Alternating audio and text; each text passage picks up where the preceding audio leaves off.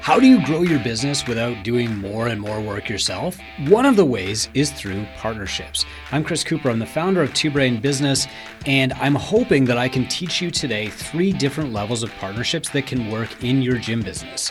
If this episode is helpful to you, please hit subscribe on the platform you like best so that we know this is the kind of content that you want to hear and we can keep producing free stuff. No matter how big your business is, no matter how old your business is, you have a very valuable asset that other people want to benefit from, and that's your audience. The people who train with you know you, they like you, they trust you, they will follow your judgment in fitness and in health, but also in other areas. And over the years, we've explored a number of these areas in my gym, but also in our media. So we shared examples of how to put up a banner program in your gym where you recommend the services and products of people that you trust to your clients, and you help your clients find these trusted people. We've shared strategies where you just allow your clients to put their business card on a cork board so that people in your community can buy from other people in your community who they already know, like, and trust. But there are more formal ways to do this too. And today I'm going to share 3 different levels of partnership that you can consider, what level is appropriate for each individual use case, some more resources that we've published to help you out, and how to get started with getting these partnerships going. So when you're considering partnership with people, you have to consider primarily the balance of the risk that you put into advocating them as a partner and the reward that you get out of it. The biggest risk you face is not reputational risk. The biggest risk that you face is time risk. And that is where you will have to invest your time and how much time you'll have to invest to get a decent reward from this partnership. Now, I'm not talking about cross referrals here. I'm not talking about, you've got a chiropractor and you want to work exclusively with them and make a deal where they only send you clients. In those cases, where you're not even going to make a few $100s per month, the best thing that you can do is just have a good relationship. You don't need to formalize it. You don't need to set up referral fees or cross referral structures or rules or any of that stuff. You just have to send your clients to them in the magnitude of like help first, okay? So you're not going to formalize or set up any kind of deal unless this deal is going to be worth at least a few $100s per month to you, because there are always other things that you can spend time on. Okay. There are 3 levels of partnerships I want to talk about today. And I'm going to give you examples and reasons for each one. The first level is they are building something off your platform. The second level is you are growing your 2 platforms together, right? So you're both growing your pie at the same time. The third level is you are investing in them directly. So you're taking equity. So let's talk about the first level first. In this case, somebody is going to build off your platform. That platform could be your client list. It could be your location. It could be your brand. And in this case, where they're not really going to be able to grow your business much, but they are going to benefit from having access to your business, your clients, your equipment, your space, and your brand, they should just pay you rent. All of the deal is completely front-loaded for them. It's one-sided. They get access on day one. You get nothing else.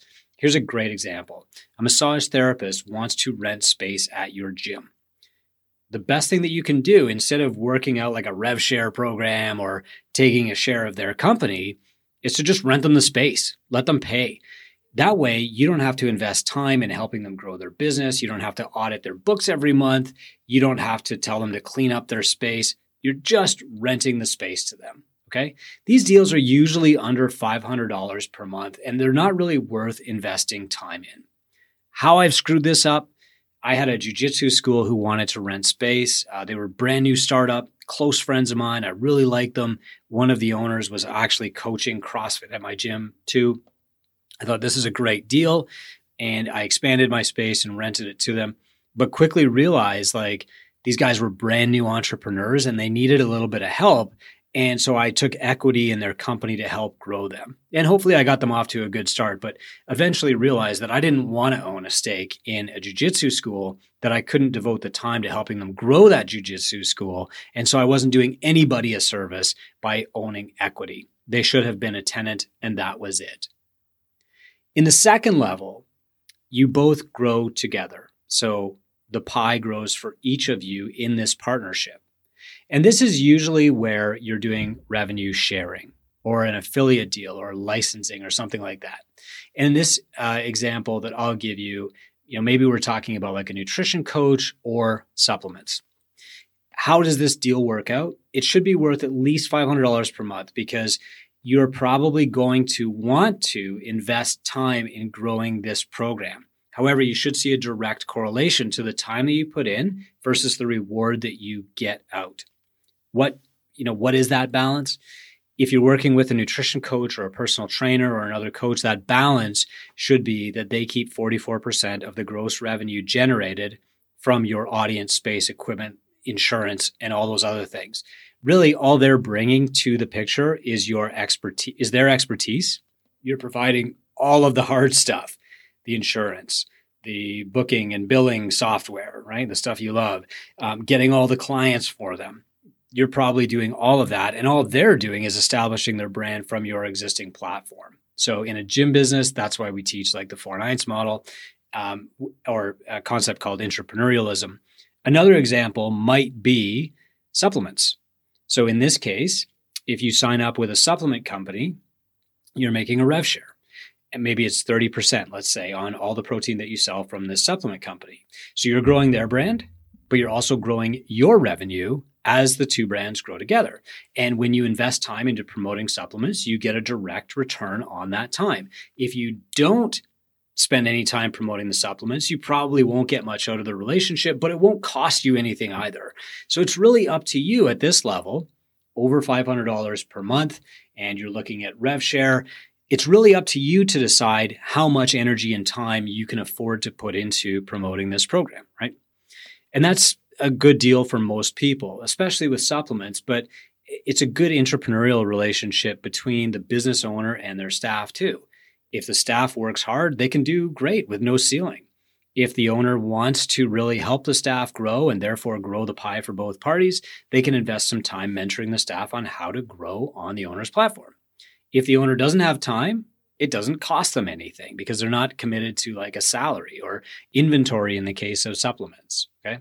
So the first level that I said is they're building off your platform and they're paying you rent. The second level of partnerships in your gym is you're both growing together and you're doing like a rev share. The third level is you're investing in the other partner directly. And this is an equity stake. You are going to own part of their business. There's only two reasons you would ever want to go the equity route. The first is that you're going to get paid when the company sells. So that means that taking equity right now is going to pay off in the long term because you're going to go through a startup period maybe where you're not getting paid at all, or maybe you're only getting paid every quarter, but you're still having to invest your time and you're going to be expected to participate and do some of the work if you own a share of this company. But the hope is that when the company sells, you're going to make a high multiple. So a good example here would be you're going to invest in a staff person software company. They're going to build a new CRM or something, and you're going to take 10%. You're going to loan them $20,000 to get started. And when they sell it 10 years from now, you're going to get a high multiple back. This is tough to do in the service industry. It's tough to wait for a payout like this. So taking equity in another service-based business is usually only done for one reason. And this is the second reason that you would take equity, which is to have control. Okay. So let's say, for example, that your gym is doing great. You've got 200 members, a very high ARM, great retention, everything's systemized. You don't really want to open another gym, but one of your coaches is a real go-getter who thinks they want to be an entrepreneur. And so they say, hey, I'm going to go open my own gym. The best play that you can make there is to share your hard-won wisdom that you've received from learning and mistakes and mentorship, to share your brand with them, which probably does have some influence in the local market, to share your processes, your procedures, so that they don't have to come up with this stuff and they can cut 3 years off the journey to profitability. And also to share your support and enthusiasm with them. You can act as a mentor. And so if your coach wants to go open their own gym, the first question would be how can I invest in your new venture? And part of that is, yeah, you're going to make some revenue, probably, if you set up a good profit sharing agreement in the beginning. But more than anything else, you're going to have some influence and control. So instead of the new coach starting a new gym and then emailing all your members or DMing them on Instagram and saying, come and check out my new place, and you losing members and you creating this environment of competition, you can create an environment of collaboration where if a member wants to go to your other gym across town, that's okay. No problem. It's great for everybody.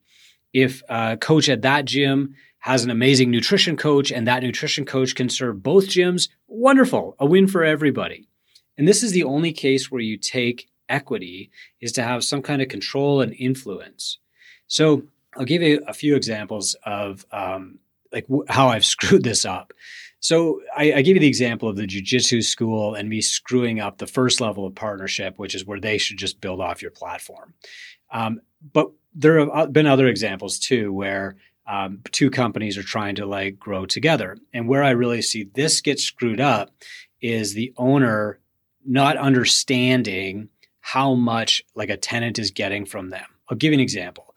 Let's say that you own a micro gym and a personal trainer comes to you and says hey, I want to move out of the big Globo gym. I want to set up my personal training in your gym. I'll do all my training during your quiet times, and I'm only just going to train my own clients. That sounds like an amazing win, right? Here's revenue for nothing. There'll be somebody in my location at 10 in the morning using my equipment. Great. Here's the problem.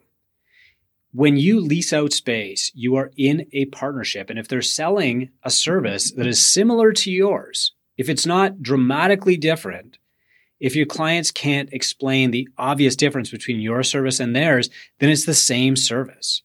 And in this case, what's happening is your client will perceive their service to be either delivered at your level or better.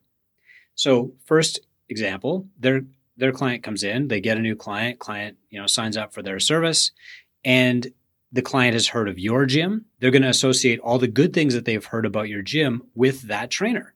So they will expect the doors to open on time. They will expect fair billing practices. They will not expect to get scammed. They will not expect the trainer to put the moves on their wife. And so everything the trainer does will reflect on your brand, but not in a positive way. If the trainer is amazing, they're building their own brand and your clients will just gravitate to that brand.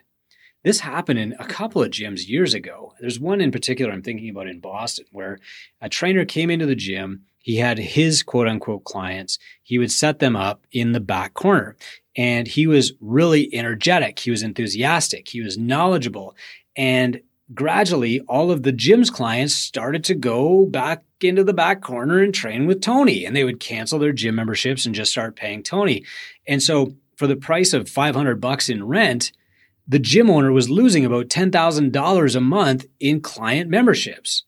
Yeah, it should have prompted him to get better or whatever. But the bottom line is he did all the work to get those clients in the first place. He had all the risk associated with renting the equipment. And in the end, it works out to being allowing a hot dog vendor to push their cart through your restaurant. That's exactly how this works out. So it's really easy to screw that up. When you have somebody who wants to perform the same service as you on your location in front of your clients under your brand, they should be working for you or they shouldn't be there. Third example, you invest directly in them and you take equity. So the real risk here is time, right? Especially if you have a little bit of money. And I've seen this go awry many times. So let's say that you've got a member who's a great chef and they want to provide done-for-you meals at your gym. And you say, this sounds awesome. I'm going to invest. What do you need for startup money? And they're like, well, we think we need about $10,000 so that we can buy the first round of groceries and a couple of coolers that we can put in the gym. And you say, great, I've got $10,000, let's do it. And so you invest in this company. And then, the company loses money for the first 2 or 3 months. And the chef comes back to you and says, geez, I don't know what to do, but you own 10% of the company and we need cash. So we're all going to have to put more cash in. There's a cash call.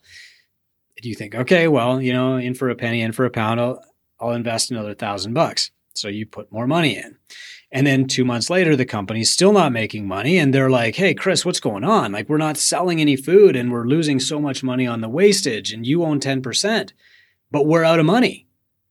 And you think, well, okay, I got to float them until they can turn the ship around. So I've got to do two things. I've got to invest more, which means I'm going to buy more equity in the company because they don't have the money to match what I'm putting in. And I need to kind of take control of this thing and sell it for them. And so what you find is that you've bought yourself a job that takes more time than you have and makes you less money than you were working before. Taking equity is a real vanity play. Even if somebody offers you 10% of their company for free and you will feel like an owner, you really have to ask yourself, is this worth the time investment that I'm going to get out of it, or is this the best use of my time? Here's another example. A client says, Chris, I've got this empty building across town. It would be awesome to have you put a gym in there. Now, it's only 2,000 square feet, but it might add another $50,000 in revenue to your bottom line every year. And you think that's amazing. I've won the lottery. This client has given me an amazing gift. What you should really be asking yourself is like, how much of that $50,000 is profit first? So yes, it'll add $50,000 in revenue. But if 30 of that will get eaten up by overhead, now you're opening a second location to earn $20,000 in profit. The next question you want to ask yourself is, how else could I just earn $20,000 in profit from what I'm currently doing? And the answer is, well, it's probably a lot easier than opening a second gym. And what this always comes back to is the time investment required for equity. So here are my basic rules. If you've got a potential partnership and it's going to be worth less than $300, just do it on a handshake. Be friends. Yeah, I'm happy to refer to you. If you've got a potential partnership where they're building off your platform and they're benefiting from your time and your space, not your time, sorry, but your space, your audience, your clients, they're benefiting from maybe your insurance, your payment gateway, just charge rent. You do not have any time available to invest into their business at this price level. If somebody says, look, we can both grow together, here's an affiliate deal, you sell my supplements, you'll make money, and it's something that your clients need anyway, or somebody wants to set up revenue share with you, that's wonderful. Take a rev share split, okay? Third level is you invest directly in them, either because you're hoping for a big multiple when they sell, or you want to have some kind of influence and control over their business. In that case, you still want to ask yourself, like, what is my time going to be worth here? It's very easy to fall into the trap of investing a lot of time into something that won't pay you and takes away from the thing that does pay you.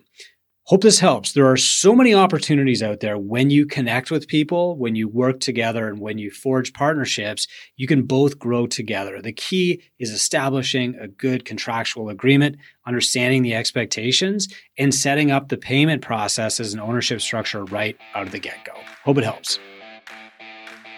Thanks for listening to Two Brain Radio. Please subscribe for more episodes. Now, Coop's back with a final message. We created the Gym Owners United Facebook group in 2020 to help entrepreneurs just like you.